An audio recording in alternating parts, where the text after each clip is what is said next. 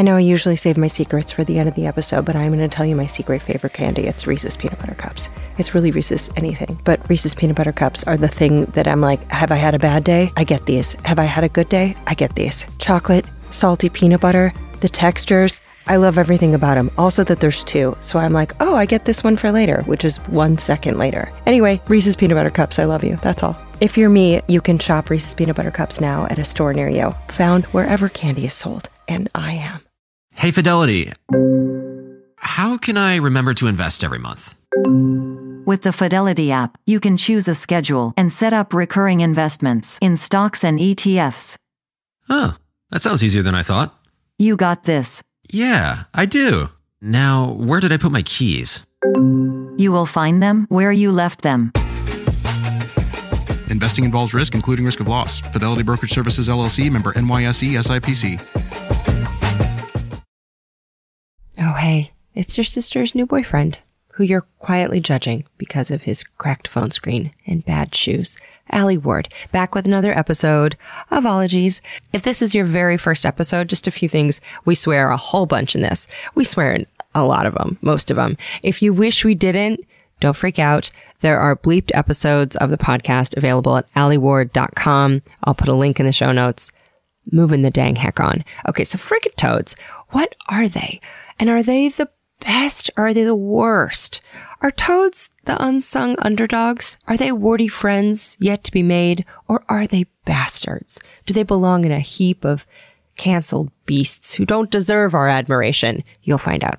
But first, business, in which I thank everyone on patreon.com/ologies for their questions, for their patronhood, for making the show feasible and possible and just a joy to make. Also, thank you to everyone sporting Ologies merch from ologiesmerch.com and everyone who just gets it and knows that making sure that you're subscribed and rating the show helps us get seen by pre-Ologites, people who don't know about the show yet. Also, thanks to the kind folks who are leaving reviews, because you know that I read them when I'm in a hotel eating gas station food, and they make my day. And so I read you a new one each week as a thank you. And this week, Justin D said, my grandma passed away recently, and the only thing I could do to keep myself from crying was listening to Ologies. Allie, you helped me laugh when I felt like crying. That's huge. Keep it up, my friend. Justine, I'm so sorry about your grandma. I'm sending you a hug. Everyone, text your grandma. Does your grandma text? If you have a grandma, text her and say, hey, thanks for pushing out a baby that pushed out a baby. I don't know. You word it however you want to word it. Okay, boofology. Let's go down a toad hole. Let's get the hell into it. So boofology is a word that I did not make up, although it's seldom cited, to be fair. A 2011 Reptile magazine article titled Ode to a Toad uses the term Boofology 101, so I'm going with it. There's also herpetology, which is reptiles and amphibians. There's batracticology, which is the subfield that is just amphibians, which I may have pronounced wrong, but I tried to pronounce it so many times. But what if I want to do a frog episode down the line or one on newts? So I'm going boofology because it exists. People use it sometimes. Also, its root is bufo, in the Latin for toad, which may come from a word meaning slimy plant, or it may also come from buffare, meaning to puff up, and buffoonery is a related word. It's debatable, like toads for some people. So where are you with toads? You know what? It doesn't matter, because in an hour and change, you'll be padding out to the backyard, a little bare feet with your coffee mug every morning, just hoping for a toad encounter. Just mark my words. Okay, so this ologist is wonderful. We tried to meet up so many times in the past year or so, but our travel plans kept hitting snags, and then this past week, we both happened to be thousands of miles away from our respective homes. We were in Minneapolis on the same night. She was on a road trip, toad trip, and I was on this Ologies Midwestern interview bonanza. So I used your Patreon money to get her a nice room in the same hotel, and with butterflies, I went down to it, kind of like a nervous Tinder date. She is a gorgeous soul. She's so funny and candid and enthusiastic about toads, and I love her, and I hope we are always friends. So if this is your first episode of Ologies, boy howdy, buckle up. Get ready to hear a scientist passionately describe a love of toads. She's so human, I cherish her. So she was once the program manager for the Association of Fish and Wildlife Agencies, where she also served as a national coordinator for partners in amphibian and reptile conservation. She worked as a biological science technician for the U.S. Geological Survey in the Amphibian Research and Monitoring Initiative, and now works in the nonprofit ecology sector at Conservation Science Partners, but is still in the field a bit out toading and salamandering and frogging and nuding. But today, she is in a Minnesota hotel, about to get super bufological with me. So hop on in to a conversation with amphibian enthusiast and bufologist Priya Nanjappa.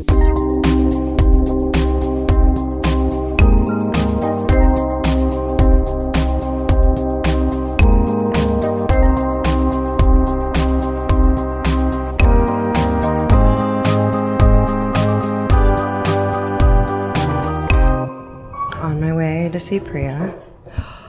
806, here we go. Gonna meet Priya.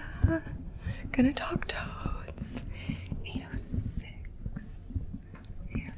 Oh my gosh, here we go. This is like a blind date. Toads! Oh toads. And now you are a lover of toads. Yes. What is it about toads specifically that you love? I know that why did I open with a question that's we could do a whole series on? Oh yeah, there's so many things to love. I know. I was thinking about this because I knew you were going to ask me this, and there's so many different ways I could go with this question.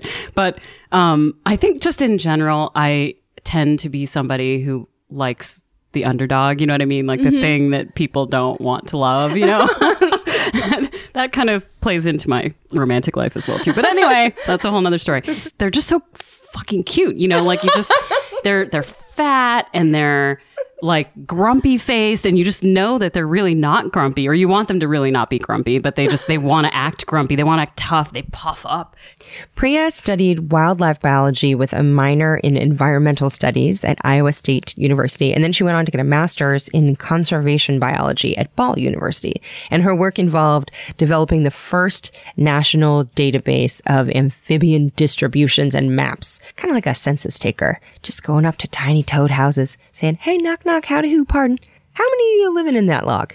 I'd like to observe you eating bugs and doing the nasty." But what got her into it?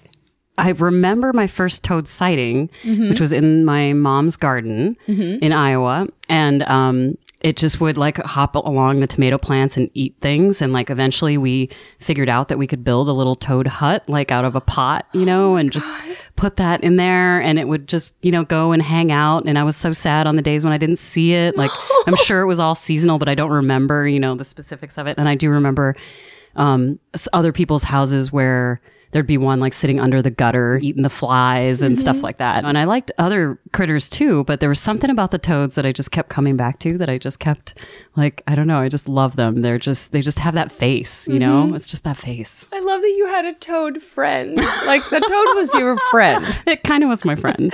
Her warty buddy got a toad abode, and in return, it ate all the bugs that wanted to eat their lettuces. It was a mutually beneficial relationship. Kind of like when you dog sit, and then also while you're there, you eat all their snacks. And then I think we somehow like figured out or looked it up. You know, there was no internet back in those days, but we figured out that it was going to be a helpful thing. And so, yeah. And so that toad lived there. And I want to think that the same toad came back like year after year, but I know we definitely saw a toad in the garden at least a couple of years, but yeah, I don't know. Maybe the great grandson of the original toad. Oh my God, that would be just so delightful if that was true. How long do they live?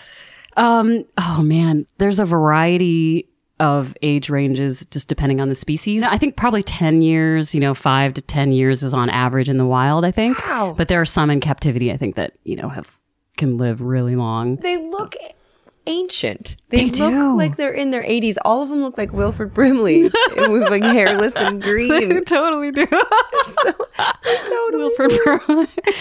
I'm Wilford Brimley, and I'd like to talk to you for a few minutes about diabetes. P.S. Wilford Brimley was a TV star who was also known for his Quaker Oats commercials and for changing the American pronunciation of diabetes to diabetes. Diabetes. Also, I just looked up some facts about Wilford Brimley, and one of the most stunning is he's very much alive. He's only 84 years old, which means that he was just 60 when he was playing like deep grandpa genre roles. I respect him for just leaning into that. So toads, tiny grumpy grandpas. They are grandpas. Okay, but what makes a toad a toad? Straight away, what is the difference between a frog and a toad? Okay, so generally speaking, most frogs have like smooth skin. They tend to need a closer association with water or aquatic environments. And then the toads that we traditionally know, with the big kind of stout fat bodies and the warts and everything, they typically can be away from water longer and they don't need as much of that sort of direct moisture the way that frogs do. And then they also secrete these toxins from their skin. Really? And so, like that's the biggest thing. There are some frogs that do that as well, but pretty much all toads have some sort of gland, that they secrete some sort of bufotoxin. And so Bufotoxin. Bufotoxin, that's what it's sounds called. like such a good punk band. Right? Yeah. That would be. Bufotoxin. Is their skin thicker? And what exactly are the warts? Are they air quotes warts? That's a good question. These warts on toads are associated with they have mucus glands and granular glands, but the granular glands are the ones that are responsible for the toxic secretions. Oh, and it's for an anti-predator defense so that when anything, grabs it, it just tastes bad and they spit it out, or sometimes they'll get sick. Some of the toads produce some pretty strong toxins. So all toads are frogs. Okay. But not all frogs are toads. Oh, I love those. It's the old cactus succulent. Yes. Like all cactus are succulents, not Yes. all succulents are cacti. Yes, exactly. Okay. And All right. like in the amphibian world, there's like newts, like all newts are salamanders, but not all salamanders are newts. And newts are to salamanders like toads are to frogs, kind of. I didn't know that. And, Okay. Early lineages of toads they look more frog-like. Okay. And so like over time those different features, the more like stout bodies and the bigger warts and glands and things like that appear kind of later in evolutionary history. They came after frogs, so somewhere in that like Cretaceous, Cenozoic period. They've been around. Oh, geez. They're Wilford Brimleys. So side note, wonderfully British vertebrate paleontologist Darren Naish has written extensively on toad evolution and its many gnarled branches. And also, he has a pet cane toad named Milo, which looks like it can kick my ass. Anyway, more on cane toads in a minute. But cane toads, like frogs, have teeth, sort of. They have like little peg-like nubbins. But other toads do not have teeth. So to recap, toads are frogs, and toads have no teeth. Yes, for warts. They've got a poison gland behind their eye called a parotoid gland, thought to have been like an adrenal gland, just gone bonkers. Oh, and another souped up special feature not available on the standard frog model. And then the other really weird thing is that toads have this thing called the bitters organ, Okay. which sits like kind of between the kidneys and the gonads. And I think both males and females have them, but they're thought to be like a primitive ovary. What? Or like it's kind of like a spare set of follicles, but the males have it too. And so like in experiments in the lab, they've removed the testes, like just castrated them. And all of a sudden this bitters organ like is like, oh, okay, time for me to come into play. And then like it starts forming eggs and like, yeah. Initially when I had learned about it, I was thinking that maybe it would go, it would like, create sperm or something in the males and ovary or eggs in the females. But no, it just like always produces eggs. It has like follicles. And then the same thing with the female. Like if one of the ovaries doesn't work, then it will start to come into play. But the other interesting thing with the males is that like in some situations where there's estrogen mimic chemicals or like other chemical things that will like chemically castrate, all of a sudden that organ starts taking off too. What? And like it's named after the dude who discovered it, but it always relates to eggs and oocytes. I think that means that, the ability to possess ovaries is probably like the original evolutionary condition, right? Yeah. Yeah. That's my story, and I'm sticking to it. I love it. Publish it. I just peer reviewed it.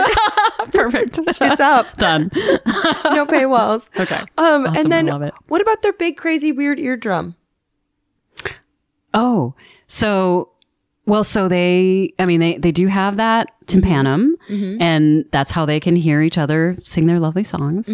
But those ones in those areas where they don't call, they have lost their eardrums. So they just, do the waving thing or whatever. And they don't even need them anymore. So they don't have them. So yeah, but it's just that tympanic membrane. It's kind of like in most frogs, like have them. It's just like a little kind of like a drum head, basically. And they, sense vibrations from the calls of but they can sense, they can tell the difference between their own species, obviously, and others. And yeah. What about their eyes? Is their eyesight good? Eyesight bad? What do you think? I've never seen them in glasses. Think they're supposed to have very good. I have never seen them in glasses either. They would look so good in glasses, though, wouldn't they? Yes. They would look so good, like just some little hipster, like some nice, like sort of thick frame glasses, or those ones without the rims. Yeah. So I think I don't think they're thought to have like great eyesight, but I don't think it's bad. I think they can discern color though, because like some toads are sexually dimorphic more than just the size. Like there is actually color differences. So kind of like in birds and stuff like that. So they must be able to they must have some color vision, but I don't know. Yeah. Are the males bigger than the females? The females are bigger than the males. Oh, by usually. a lot? Yeah, by a lot. Yes. Oh.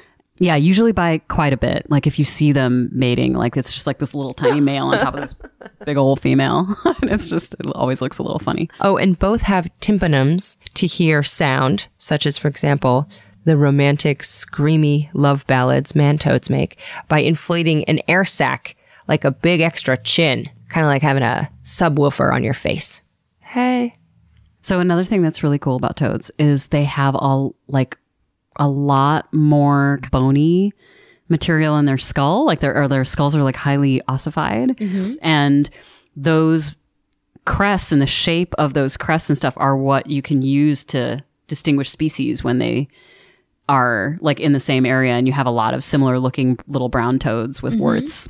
Other than the warts per spot, certain species, it's warts per spot. So like in the like dark brown spot, there'll be like 2 or 3 warts if it's an American toad. And then if it's a Fowler's toad or something, or Woodhouse's toad, they'll have more in each like dark spot. And then there's like the shape of the parotoid glands, which are the things that produce like behind their eyes that produce that more of the toxic secretion. And then those little crests and bosses and ridges and everything, like that's how they differentiate themselves. But yeah, so they have these really cool skulls. Frogs don't have that. Yeah. You think of them as like the cavemen. They're actually the ones that came later. Gonna get a full toad back tattoo. What's gonna happen? There are toads on all continents? Everywhere except Australia, which right now is only being overrun by the invasive cane toad. Yeah. Oh, really? Yes. Yeah. Australia got a little bit ripped off on the toad card, and then they got payback. And then they got, kind of, yeah. And they didn't used to be on Madagascar either, but now there's a different toad that is found on Madagascar that's also super invasive and wreaking havoc. So yeah, unfortunately, the toads that are finding their way to places where they never were are like the ones you just don't want to be there. Okay, let's loop around back real quick and talk about cane toads, shall we? Okay, great. So these are these huge ass toads. They're also called marine toads, even though they're terrestrial. Linnaeus made like an oopsie daisy in the 1700s about their habitat.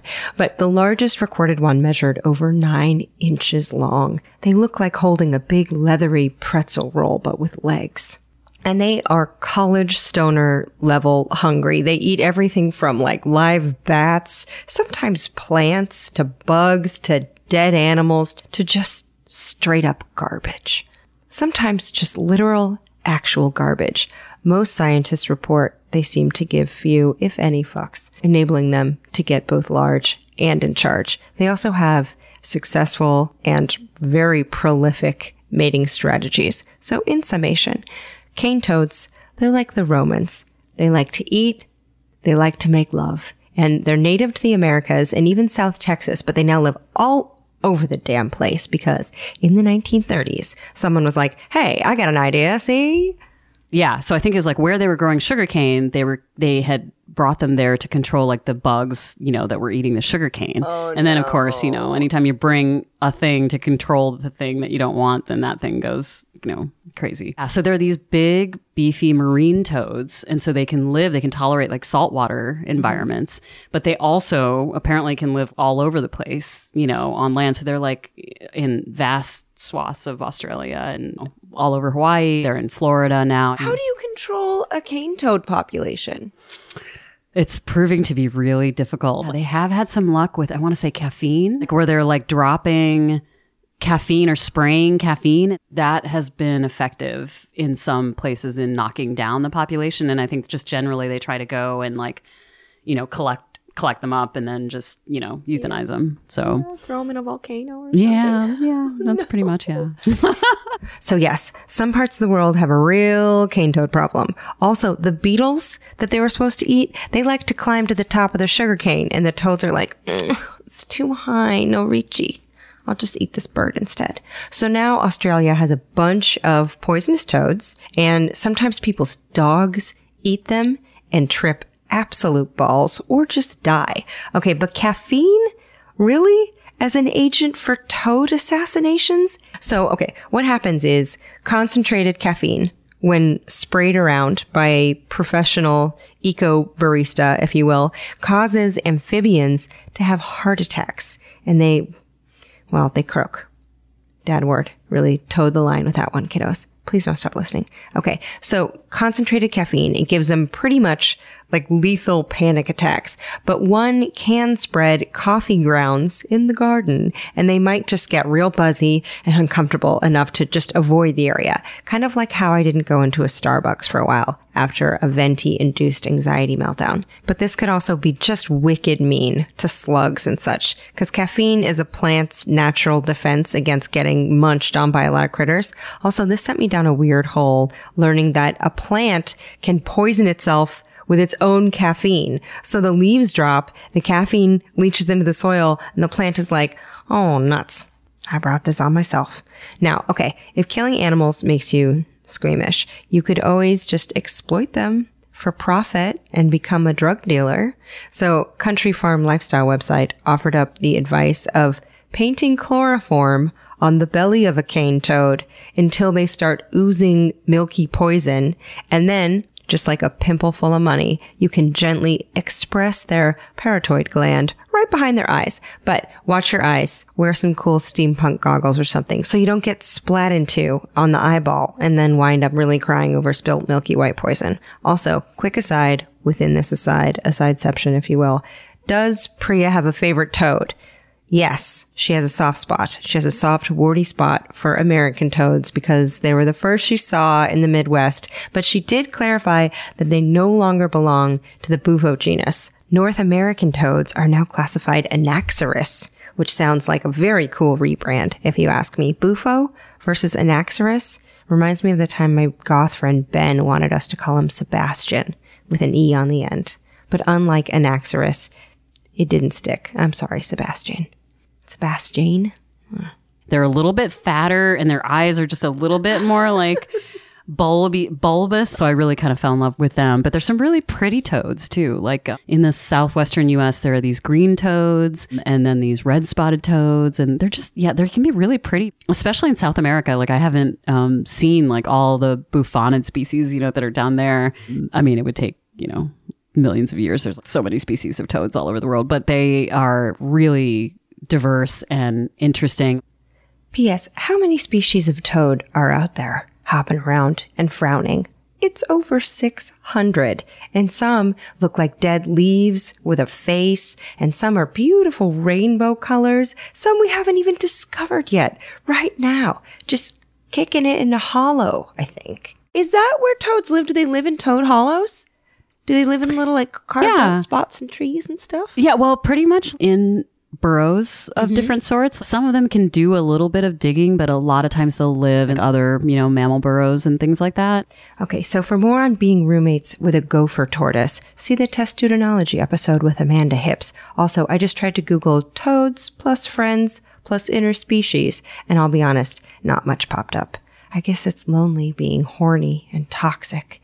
Oh, and if you've already heard the thermophysiology episode with Dr. Shane Campbell-Staton, you might know a little bit about wood frog antifreeze. But how do toads get hygge, aka higgy with it, that Scandinavian word for cozy in the winter? Do they knit chunky turtlenecks and sip hot table wine out of a crock pot? Do they all peace out to condos in Florida when it gets chilly? What happens? They don't freeze. Like some frog species can totally freeze in the winter. Like they produce this antifreeze, but toads don't do that. They just go underground, like below the frost line, where it's just warm enough that they can survive through the winter. And they hibernate, but they but they don't freeze. So they just live underground. And I need you to settle something for me that has been plaguing me for a long time. Okay. And you love toads. You've studied toads. I do. Yes. True or false? Toads have arms. Yes, they do. Okay, thank you. I don't feel like toads have 4 legs. I feel like they have 2 legs and 2 arms. They do. Toads have arms. They do have arms. I mean, they're like little Popeye arms, right? Like, couldn't you just see a little tattoo on those little forearms? They're so fat. And the males have fatter forearms on purpose, like to clutch on. On the ladies. And they have arms. Okay, thank you. And tell me, you will see it like in different places and references about their arms and like how. Really? So is that official? I'm gonna say it is. Because I just cannot accept that those are legs. That's not how legs work. No, like they're not even really 4 legs. They really look like they're like little wrestler arms. Yeah, totally. And they have little hands. Like they little, do. Like they do. They really hands. do have. Yeah. Okay, that makes me feel better. Okay, so quick aside, I looked this up and they are called arms. They are called arms. I went into this thinking this was a battle I had to fight. I was willing to die and leave my corpse on this hill that toads have arms. And instead, no one wanted to fight me. It's just a known thing. They have a humerus, they have a fused radius and ulna bones and 4 fingers. Just like us, the only thing they can't do is give me a knowing, appreciative thumbs up, because technically their thumbs aren't opposable. Anyway, moving on. So Priya has done a lot of work with a lot of amphibians, namely salamanders, but her field work helping collect toad data made her love them even more. Just a little ways into the season, the toads would come in and they would just be everywhere and they were just so fun to watch. And they just, they have these big like orgies. And, just the eggs were everywhere and then the tadpoles would be everywhere. And there's probably at least a couple of sites where there probably was close to 100 toads and, hopping across roads. But whenever we would see them, we would, we'd measure them and determine the sex and just kind of look for overall sort of health of the animals. And we were doing that in general for the other critters too, because we were finding in some cases, like some different malformations with some of the frog species, but we didn't really find that with the toads, which is interesting. We definitely saw a lot of them, just out and about and just hopping along. You can really find them when they're breeding, when they come to the ponds to breed. You'll find them like just hopping around in the woods, but just very randomly. Like once they come in and they do that and then they get out, they just are, you don't really know like where they are or what they're doing. And like, I just imagine them like underground in their burrows, just having like little, socials and, like little underground bars and just chilling out, like all winter. And Are they solitary or do they burrow with friends, do you think?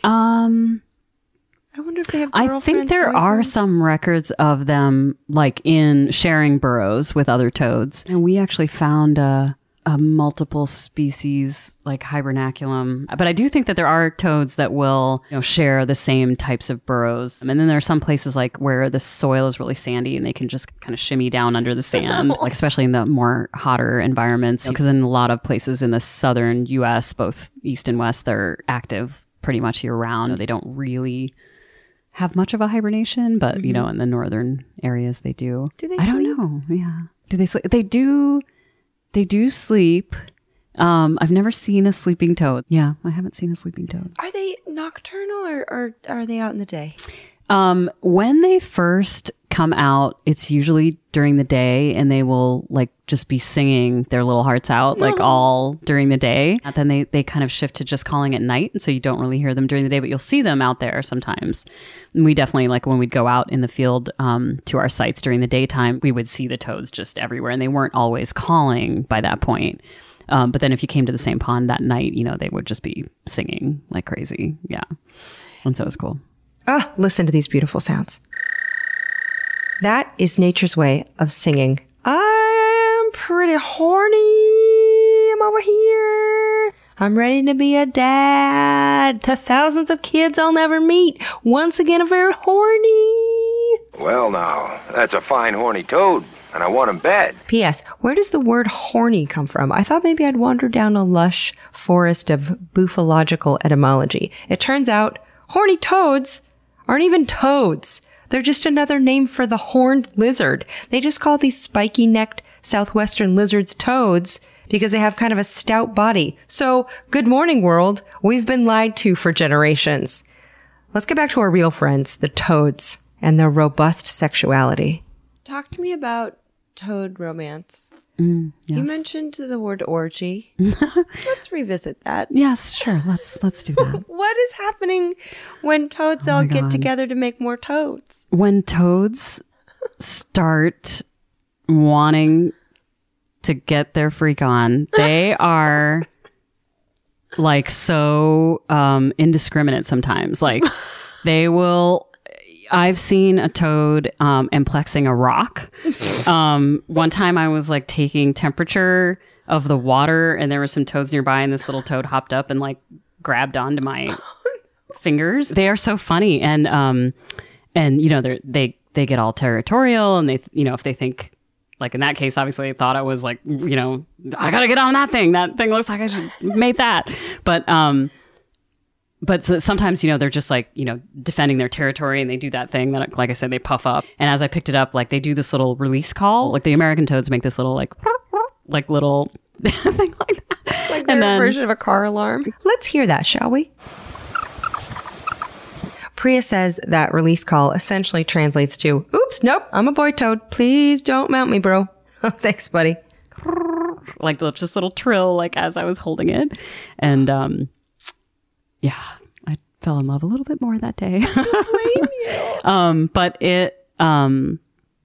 they are just like on everything. And because the males are also really competitive to get the females, there's usually like 3 or 4 on the females. And we definitely would find sometimes like half drowned females. And this happens with frogs, other frog species too, but like where there's so many males that they basically are like weighing her down, and then her head is like staying underwater. You know, they breathe air. So so she's getting drowned by all these aggressive fuckers. So. I know, these eager dudes. I like, know. Come on, take a number. She's just like, look, I got one. And she's going to squirt out some eggs, and then they're just going to go by and season them, sort of.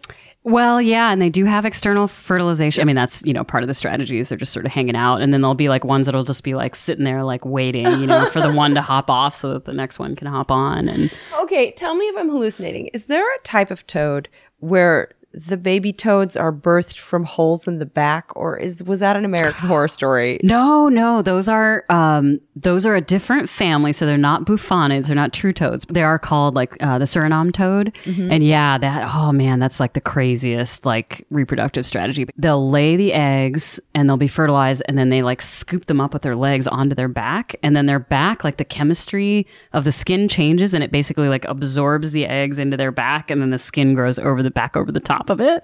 It's like some serious sci-fi shit. And then when they get ready to hatch, they hatch out as like little live, it's not even tadpoles, it's like little live baby toads, and they just start cracking out of the mom's back. It's so crazy. That is such a horror show. Yeah. I mean, it works for them and good for them. Right, yeah. But I mean, and it's really cool though, actually. Like we use that a lot in like outreach with kids as an example of just amphibian, you know, like cool, you know, adaptations that they have, and they're always like, ew, let's see it again, you know. So, but yeah, that one's a really freaky one. But yeah, those are not true toads though. Those are in the Pipidae family, not Bufonidae. Okay, so I looked this up, and as a person who has relaxed to dozens and dozens of videos of blackhead extractions and botfly maggots under human skin. Shout out to lepidopterologist Phil Torres for fostering one in his back recently. And my personal favorite, mango worm extraction. I found this Suriname toad thing revolting. First off, it just looks like a frog who's been flattened by a mallet but came back as a muddy, angry ghost. The Suriname toad, scientifically known as pipa pipa. Pipa means kite because it's flat and pointy. It looks like an angular roast chicken breast with webbed feet, and like a mesh tank top of skin is its back. It's riddled with holes, out of which flailing, squirming mini toads emerge in a fury like a jailbreak. It's a nightmare you cannot imagine. And if you have that fear of holes, whatever that's called, get a restraining order against the species. I have met my match. This is disgusting. Also, not even really a toad. It's an aquatic frog. Get out of here. Let's get back to toads. God, this was gross. I mean, beautiful, but very upsetting. Let's talk toad licking. Oh, yeah. Who's doing it and why? Yeah, there's a lot of people that are doing it, and they probably shouldn't be doing it. But yeah, so there's only one toad in the U.S. that produces that particular type of, it's a bufotoxin. You can't just like lick the toad. You will not be very comfortable if you just lick the toad. Again, do not lick the toad. Why? Consider this story a PSA against toad basing. We were driving down this little golf course where another colleague of mine had these rattlesnakes telemetered, tagged so we could track them. And I just saw this thing hopping along and I was like, what? Is that a bunny? And he was like, those are the Sonoran desert toads. And I was like, what? Those are those toads, the ones that you can lick? And he was like, oh yeah, those are those ones. And so then we had to stop and we went and checked him out. He's like, okay, now you got to really wash your hands. Like, here's some Purell and whatever. And like later on, I think I just kind of like rubbed my nose or did something like that, and it was like really burning, like from that little bit that was probably still on my hands. And thankfully I didn't touch my eyes, but like that can be a real problem. I think the indigenous people had learned how to basically harvest it, and then I think you have to dry it and process it a little bit before you can actually use it in those ways for to have the true hallucinogenic experience. But yeah. So you have to kind of milk them by stressing them out probably a little bit? Pretty much, yeah. But I think they do have like a fair bit just on them. They're pretty gnarly. But yeah, I don't think it takes much to stress them out. You could see like certain toads, you can actually see the secretion. It's like this milky stuff coming out. Mm-hmm. You just have to shit talk their moms. They're like, exactly. Comes flowing out. Exactly. But yeah, so there are these stories though that people like will do it in such a way that they can still get a high and just keep the toad so that they can like kind of harvest it. And I'm sure, people have studied like all of these different ways of how you can make it happen, but I have not experienced the toad high. I wonder if people on YouTube are like, listen, here's what you do. I'll be looking. I'm sure you will. And I'm looking forward to learning more about that. Oh, I will. Okay, so the Colorado river toad or the Sonoran desert toad, same thing. They're native to what's now northern Mexico and the southwestern United States. So these produce a poison that has a form of the psychedelic substance DMT, which is produced in humans naturally, but like during a dream state and maybe when you die. Oh, yeah, here we go. Yeah. Do not go milking and licking it. That's not going to work. For thousands of years, indigenous cultures have perfected the harvesting and the drying and the smoking of this angry toad juice. And what is said to result is everything from like a powerful love and oneness with nature to feeling like dying and a rebirth to seeing geometric aliens chirping welcomes into another dimension. Did I mention don't lick a toad? Don't try this on your own. This is not a Pinterest DIY hack to diddle with on the weekend. Respect the culture, respect the history, respect the toad. What about toads in popular culture? How do you feel about the children's book series Frog and Toad? Toad, Toad, the sun is shining. The snow is melting. Wake up. Oh, I am not here. Oh my God. One of my favorite books, like for real, like even before I really became like a toad lover, like it was just one of my favorite books. I just loved the little relationship that they had and how Toad was always so grumpy. But yeah, so I had Frog and Toad are friends. And then that became the book that I gave all my friends when they started having kids and stuff. There's a lot of vilifying of toads in pop culture, I feel like, you know, just like the whole thing about getting warts from toads, which of course you can't. You can't. You can't. They're not viral. It's just part of their back. Yeah, they're just trying to protect themselves. They're just trying to make sure that nobody eats them. That's all. And also stop licking them if you don't want to get any diseases. There's a hell of a lot worse things you can get from licking a toad, like salmonella, exactly. Among other things. Among the other things is a strain of chlamydia and a bunch of bacterial infections I can't pronounce. So don't lick toads. No one wants to get toad chlamydia. You want to tell people you got toad chlamydia? Also, what is the state of the toad these days? How are toads? Do they need us? Do they hate us? I know that cane toads are having a heyday right now. It is the era of the cane toad, but how in general are toads faring these days? It depends. So some of the species of toads have been hit pretty hard by the chytrid fungus, the amphibian chytrid fungus, Batrachochytrium dendrobatidis. That's quite a mouthful. Or BD for short. In Central America especially, there's a couple of the Atelopus genus species that are thought to be extinct. There's a golden toad that's in the Encylus genus from Costa Rica it was like their iconic toad species, and they think that that's extinct. Oh no! I think they've found like maybe a couple of individuals here and there of all of these different species, but they've gone extinct, and it's because of this fungal pathogen. So have you heard of like white nose in bats? Mm-hmm. So this actually came before, and then like the people in the white nose world like learned from that, but it took the BD world, the amphibian world, like a really long time to figure out that it was this fungal pathogen. It was described as a new species once they figured out that that's what it was. But it's been responsible for, it's questionable, but there's a recent paper that says that there's like 500 species that have declined throughout the world on that because of BD, but there's some question about that a little bit. So at least most people say like around like 200 or so species that have declined or gone extinct specifically because of the impacts of BD.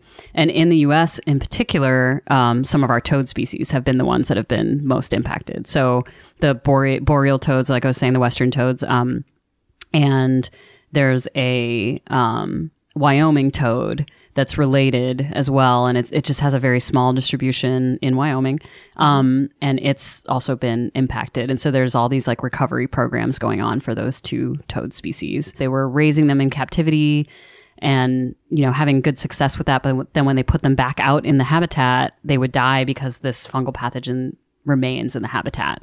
So once it's out there, it's really hard to figure out like how you can get them back out there. So they're trying a bunch of different things to maybe see how they can help them to persist with it.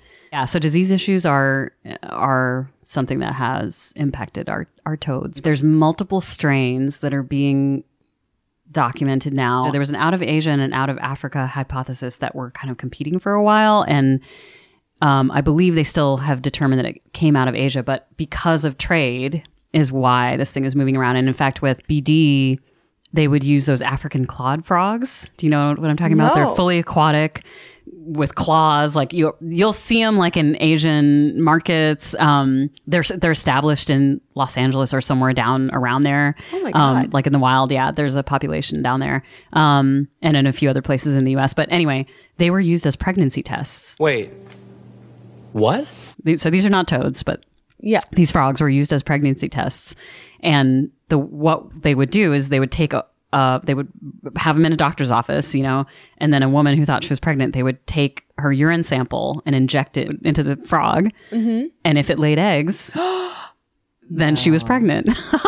And so, no, of course, after they were done with these frogs, they would just like chuck them outside. Oh, dear. Yeah. And many of these had those obviously came from Africa, but they were carrying this fungal pathogen and apparently they're resistant, or they can persist with it. And so they were then spreading it to all the native species.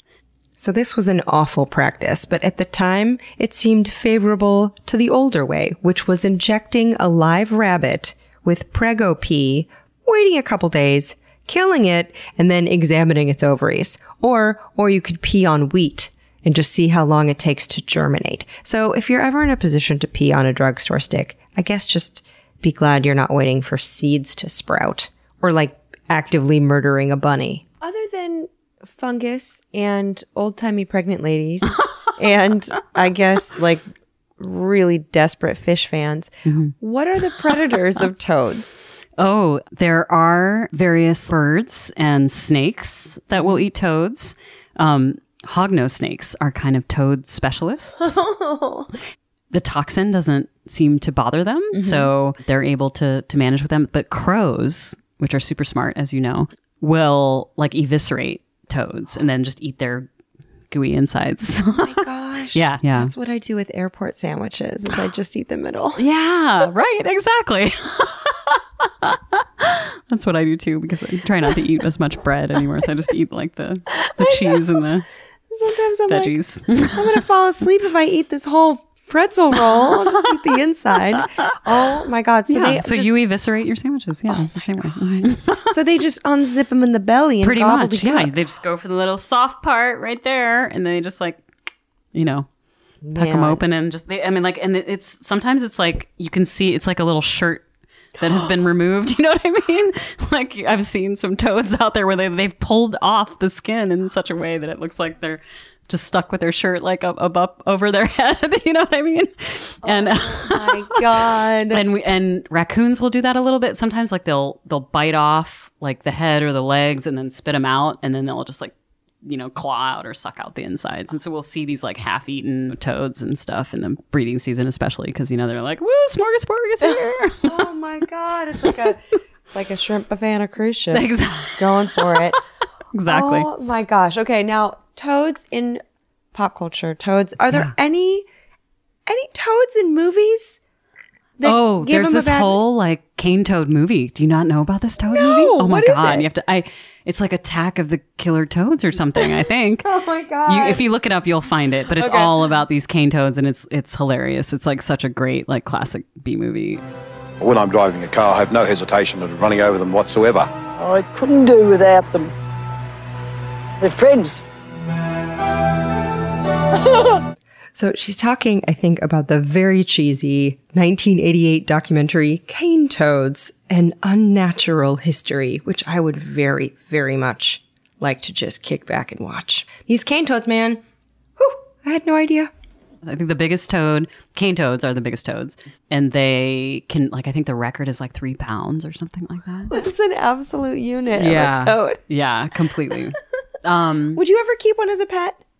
No, everybody asked me that, and I never have. So no pet toads for Priya. She prefers to see them hopping about and just enjoying the wild, having their orgies. One of which was recently captured as 10 cane toads at once were riding a python bareback in Australia. It looked like toads on the subway, home from work. But what was really happening was not commuting. The python just didn't have that release call chirp, if you know what I'm saying. But let's say you'd like to have more outdoor pals and you're not a python. How can you make your backyard a haven for toads? So you turned over a pot in the garden, and then did you carve out like a little toad door? No, like you just, I think I actually they have this stuff like at the nature centers, like these little guidance type things, but you can like bury a pot like halfway so that it's like becomes like a little tunnel. You know what I mean? You can find these little like designs that are out there for these little toad homes, and they even make like actual like terracotta toad homes. Yeah. So do yourself one favor today and look up the hashtag toad abodes. Oh, what a sight. What a sight for sad hearts. Just all kinds of pottery in the shape of mushroom houses, toads, roadhouses, little ceramic cottages for warty locals. Several times a day since seeing that, I just stare off. I think of all the toads and all the little houses all over the world taking a snooze. All right, let's pepper Priya with some questions. Are you ready for Patreon questions? I think so. But before I ask the questions that you submitted, patrons, a few quick messages about sponsors of the show who make it possible for us to make a donation each week to the cause of the ologist's choosing. So this week, Priya requested a donation to be made to the Amphibian and Reptile Conservancy to support inclusivity and diversity initiatives in amphibian and reptile conservation. So thank you, Priya. Also, if you like ologies, I think you would dig a podcast called Gastropod. I don't know if you've heard about it, but it's about the science and history of food, and it's hosted by two lovely women. I just wanted to give them a shout. They go on these deep dives into the most curious topics. They visit the world's most advanced model gut at dinner time. They take you on a quest to figure out where microbes in sourdough come from. They figure out whether science can speed up the very magical process of aging whiskey. So in short, they're just obsessed with finding surprising science behind the food we eat every day. So you can find Gastropod and subscribe to it on Apple Podcasts, Stitcher, or wherever you get your podcasts. We just thought that you guys might like each other. Okay, sponsors. This episode is brought to you by PNC Bank. Some things should be boring, like banking. Boring is safe and reliable. You don't want your bank to be exciting or unexpected. Unexpected is for podcasts about bizarre scientific revelations, not banks. PNC Bank strives to be boring with your money so you can be happily fulfilled with your life. PNC Bank, brilliantly boring since 1865. Brilliantly boring since 1865 is a service mark of the PNC Financial Services Group Bank. PNC Bank, National Association, member FDIC. This episode is brought to you by Merrick Pet Care. And y'all know I have a little dog named Gremmy, which is short for Gremlin. And y'all helped me name her. And there's nothing that we like more than seeing her happy, which means tasty dog foods. And Merrick has been crafting high-quality dog food for over 30 years. They were founded in Hereford, Texas, but Gremmy doesn't care about that. She cares about smushing her face in it and then licking the bowl. And I don't blame her because they use real ingredients and home-style recipes like real Texas beef and sweet potato or Grammy's pot pie. Grammy's like, Grammy's pot pie. Get away from it. It's mine. I also like that on the bag, they show what's in it. And they always use deboned meat, fish, or poultry as the number one ingredient. And I think Grammy appreciates that. So check out Merrick online or in your local pet store and look for their new packaging with real ingredients shown on the bag and inside it. Yum, yum, yum, yum, yum. Oh, KiwiCo. We love you. Kids love you. Parents love you. Uncle Allie's love you.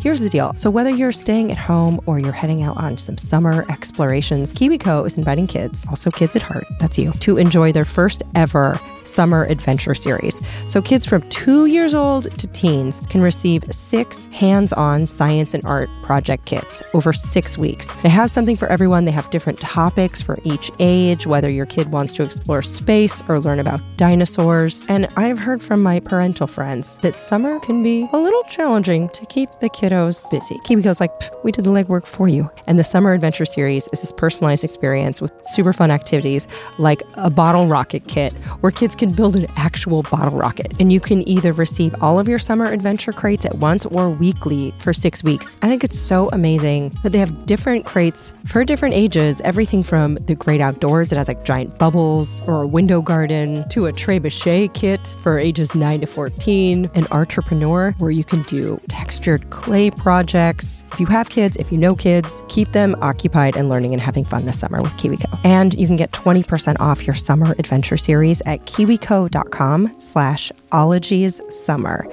That's 20% off your summer adventure at kiwico.com/ologiessummer. Oh, have fun.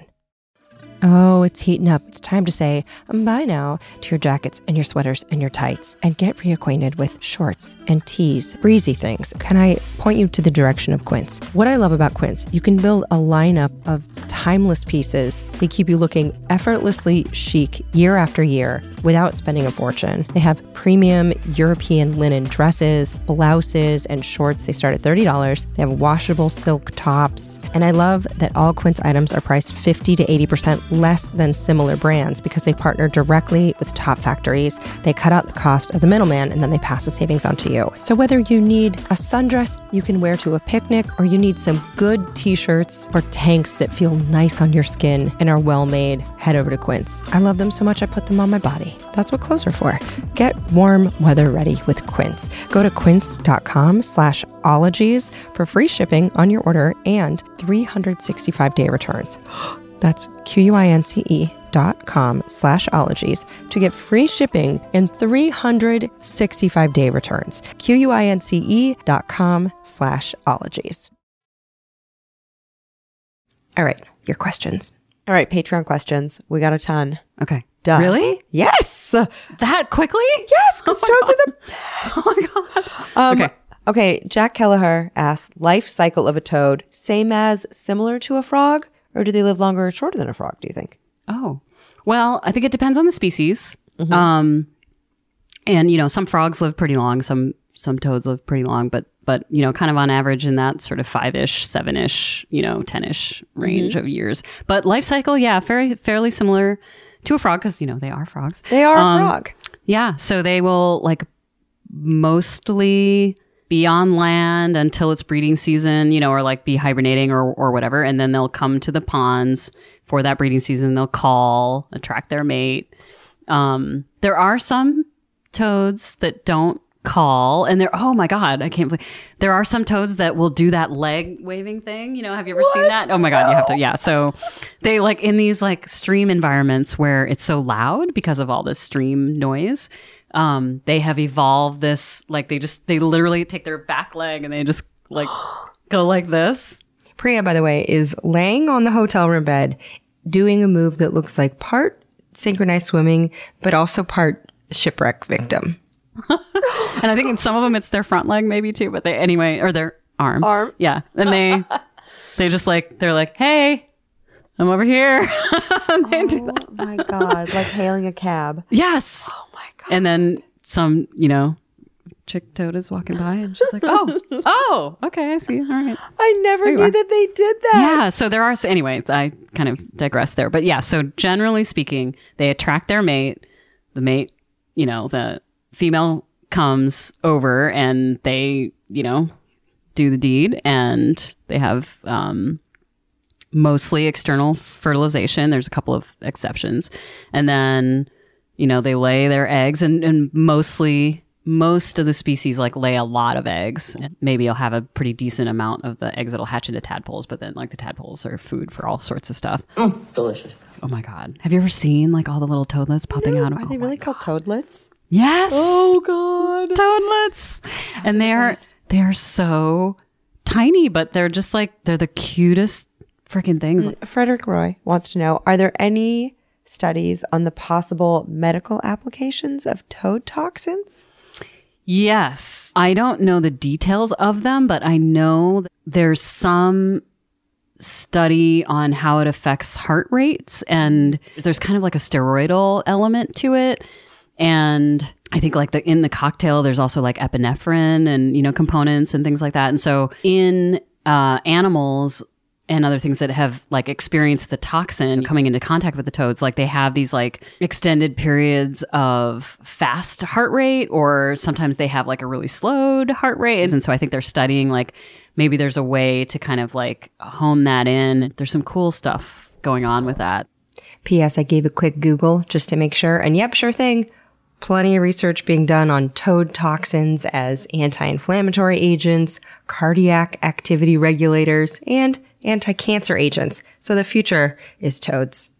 I'd love to see a prescription pad that just said toad. Toad. Lick a toad. 2 licks a day. Call me in the morning. Heather Albrecht says, what are toad communities like? I always see toads on the ground blazing their own trails, but then there's always another little guy not too far away. Do they reconvene at the end of the day in communal housing if they survived my lawnmower? Or do they battle it out for prime resources? Do they have friends, do you think? They all come together for the breeding season, but they're not really like friendly, you know? They're like all competing during that time. And it is true that you do tend to see them together. And I think that is probably because they must like hang out together wherever they're, you know, overwintering or hanging out during the hot months or something. Maybe they're in the same hibernaculum, which is my new favorite word ever. I'm like literally, I'm going to get a sign from the bedroom just called the hibernaculum. Yes, it's the perfect name for the bedroom house. Jana Mae Purrington wants to know, why does everyone think toads are so much grosser than frogs? I don't know. That is such a good question. I think it's because of the warts. You know, people just think, oh, gross, it's all warty and they don't want to touch it. But, you know, they're just so, like, if you just actually look at a toad face, you know, I mean, they're just so cute. So they're expressive. So expressive. And like, you kind of know where they stand. And I love that. They're just. Toads do not suffer fools. They do not suffer fools. Yeah. Ira Gray wants to know, why do toads pee on me when I pick them up? Oh, yeah. You're like, yeah, that happens. It happens all the time. I've got so much toad pee on me. It's just a defense mechanism. You know, they just don't. They were like, hey, maybe if I pee on you, you'll let me go. I mean, who hasn't tried that in a meeting you wanted to leave? But, you know, they just from sitting in a little puddle of water or something, like they can absorb up enough water. So it's, unless it's been really dry, like you're not really, it's, you don't have to worry too much about it. But if you're finding a toad like out in the middle of the woods and you pick it up and then it pees on you, then you might have kind of, made its life a little bit harder for a little while. Give it a little cup full of water, let it just sit. Yeah. Just pour a little bit of your water into a little bowl and just like plop it in there, let it just reabsorb some more. I love that they do that. Yeah. Okay. Sarah Terry wants to know, what do you think is the most poisonous one ever? Or rather, that's a good question, because like there's, you know, the different toxin cocktails in these bufotoxins. I think the cane toad is pretty toxic. Yeah. I don't know if it's the most toxic though. It's a good question, but I know that genus, that Rhinella genus, I think a lot of those have like pretty strong toxins. I think the Ancillus maybe does too, and that's the genus of the Sonoran desert toad, the one that is the hallucinogenic one. Shoot, I don't think I've said this yet, but don't lick toads. Sarah Peck would like to know if you know any toad-related magic spells. I'm sure you know so many. So in Macbeth, that same like double toil and trouble poem, at the beginning of it, it talks about a toad and like put that in the pot first. Toad that under cold stone for days and nights have 31. They're basically trying to get the toad toxin into their little witch's brew. But also, I'm sure there are other toad poems. I don't know. Oh, yeah. I'm going to look up some toad witch spells. I'm sure there's a ton. So I just did a little tippy tapping, and according to some very helpful occult website, during medieval times, toads were seen as satanic creatures, and folks thought that witches could like magically cosplay as toads and then go poison people and just cause general toad-related mayhem. Although, now that I'm thinking about it, that Disney Frog Prince fairy tale of a woman kissing a frog and then turning it into some well-groomed and presumably fiscally stable man was maybe just a parable about a hallucination. Who knows? Moving on. Alpaca Paca wants to know, is there a humane way to get rid of cane toads or nah? I know. Yeah.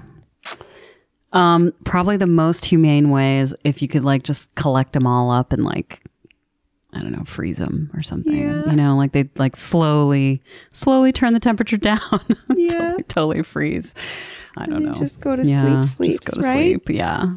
Oh, there are, you know, they actually, you know, I don't know. There's this thing that we used to use when we were either getting ready to preserve critters, like for pickle jars, and it's this stuff called MS-222, which I think is like regulated differently now, but it's kind of like a cocaine relative. And you just like you would sprinkle a little bit into like a jar of water, and you'd put the toad or frog or whatever in, and like after a little while, just like And so if you put in more, then it'll feel that way just before it dies, and so then it's kind of a peaceful death. So yeah, you probably couldn't do that very easily with, especially the cane toads as big as they are. You'd have to get like big vats of that. Just have to like, literally get like a piles and piles of kilos of MS-222. MS-222, you need a dealer. Lauren Kinney wants to know, do toads travel far from their burrow or whatever a toad home is called to forage or find a mate?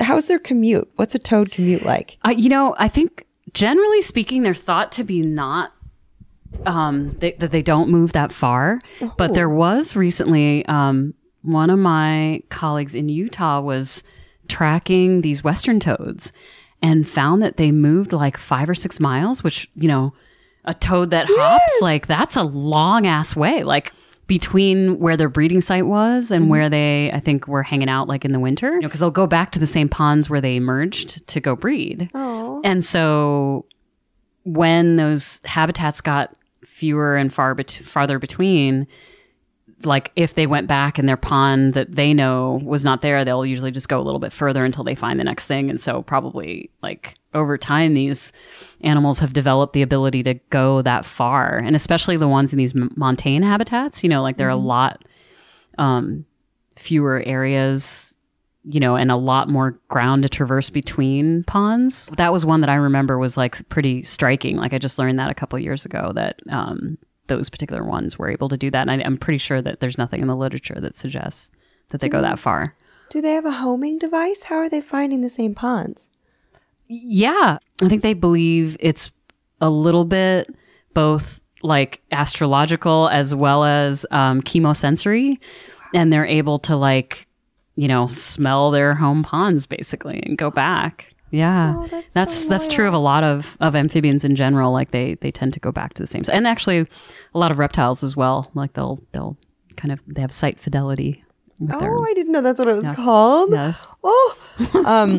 Megan Janelle Lushan asks, in your opinion, what type of toad has the most beautiful mating call? Oh man. and says, some of the best sleep I've ever had took place at a little cabin in northern Wisconsin. And I specifically remember the toad songs being extremely calming. I do really love the American toad call. It's just that long trill. It's so pretty. Have you heard it? No. Priya offered to do a toad trill, and I said, yes, please.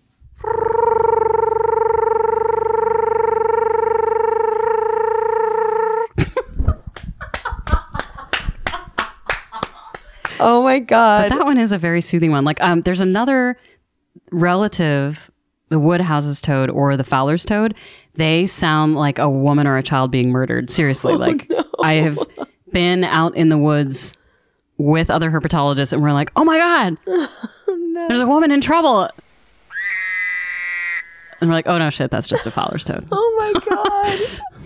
Just horror toads. Yeah. Oh God. So those are the not soothing ones. In all of this praise of toads, something's got to suck. They've got to be a dick to someone. What is wrong with a toad? There's got to be something you dislike about toads or about just in general toading. Toad tripping. I mean, I think the worst quality of a toad is that they try to be so tough. Like just admit it. Like you're just a soft little sweet thing. Like just admit it. This is again like where my romantic life kind of comes from. But like I know you're trying to be all tough and badass, but you're not. You're not all that tough and badass. Like just be soft. It's okay that you're soft. I see your soft belly. It's all good. All right, Mr. Tough Guy. I don't know. What about the fact that you got sexually assaulted by a toad? Oh, well, see, that's also, they're pretty aggressive. I love that that's so forgivable. It's like, okay. No, that's pretty bad. You're right. What else, though? I think when you're out toad hunting, toxins. the toxins, but what about when you're out toad hunting? Are you out there in the middle of the night? Are you slopping around in boots? Oh, yeah. In boots at night, headlamp, trying to like take the females' heads out of the water so that they don't die. Yeah. When you're out frogging and toading at night and you're in hip waders and boots, do you bring along like a thermos of hot tea or anything? What are the creature comforts out there? Well, once it gets to be around toad season, like the nights are relatively warm, or at least they were out in Maryland.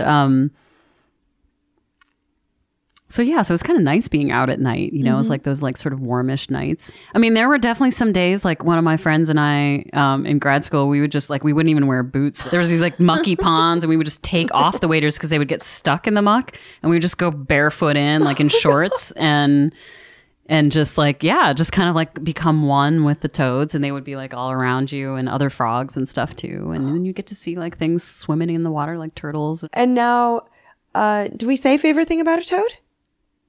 So hard to pick. Do you have a favorite thing? The one thing about a toad that you love the most? Or about your job as a herper? Oh, what is my favorite thing about a toad? I don't know. There's just, I just love their little bodies, that classic toad shape and just the little hop and the face, you know, just that little classic toad face. You're going to get all these comments afterwards like, oh my God, I can't believe she didn't say about this shitty thing that a toad does. Like, no. Oh my God. But speaking of that though, they do like, so they pee, but you have to look up a toad pooping. What's like, the deal? They have the biggest shit. Like they poop out these logs that are seriously like a third to a half of their body length. I'm telling you, it is the craziest thing. No. I've only seen it once. Only one time? Like in the wild, but like videos, yeah, you have to Google that. Oh, of course I looked this up.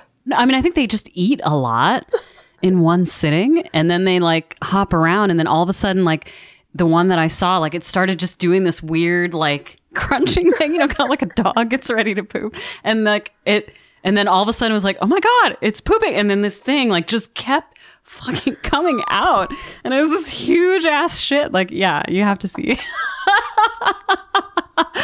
Oh boy, oh boy, oh boy. Okay. I guess if you take nothing else away from this episode, it's just that toads make turds. I sought out video proof and was instantly furnished with some YouTube gems, such as one titled Toad Pooping a Giant Turd. Look at the size of that load, man. It's a big turd. Oh my God, dude. He's having trouble. It's like he's laboring it out. It's almost like he's giving birth or something. And yet another small film called Toad Taking a Massive Shit. How can one toad poop so much? It's an impossible seeming volume. In a human scale, you would easily need a second toilet. Let's move on. And you are my favorite boophologist. You're my favorite toad lover on the planet. I'm the only one you know, aren't I? That is true, but you're also my favorite. So ask smart people stupid questions and follow Priya Nanjappa on Twitter at totallypriya, ToAdally Priya. And also you're going to want to follow her on Instagram at Wild Beautiful World because she mentioned she might get a toad tattoo on her toe and that then she would be tattooed. Follow her and love her. Okay, links to those accounts will be in the show notes and they'll be up at my website at alieward.com/ologies. I'm at ologies on Twitter and Instagram. I'm at Ali Ward with 1 L on both. And if you're looking for less adult science content, I'm also on the Netflix show Brainchild, which is a science show. I host the CW science show, Did I Mention Invention? I'm also on Innovation Nation with Mo Rocca on CBS every Saturday morning. So thank you also to Erin Talbert and Hannah Lippo for adminning the Ologies podcast Facebook group. Thank you, Shannon Feltis and Bonnie Dutch, for all of your super hard work making the Ologies merch site run. You can get merch and tag it Ologies merch so I can repost you on Instagram on Mondays if you like. Thank you to assistant editor Jarrett Sleeper of Mind Jam Media, who also helped with a bunch of research this week. And of course to Stephen Ray Morris, host of the Kitty Podcast, the Purrcast, and the Dino Podcast, See Jurassic Right, for his can-do attitude. The theme song was written by Nick Thorburn of the band Islands. And if you stick around to the end of the episode, you know I tell you a secret. And this one is I still feel bad for shit-talking that non-toad with the skin that erupts in babies. But I'm just telling you, I can watch mango worms all day long. I could watch hours of mango worms, but that got me. That got me, fam. Okay, toodaloo for now. Oh, also, guess what next week is? mycology, kiddos. Mushrooms. Mark your calendars. Okay, bye-bye. Don't lick toads. Pachydermatology, homeology, cryptozoology, litology, nanotechnology, meteorology, olfactology, nephology, serology, selenology.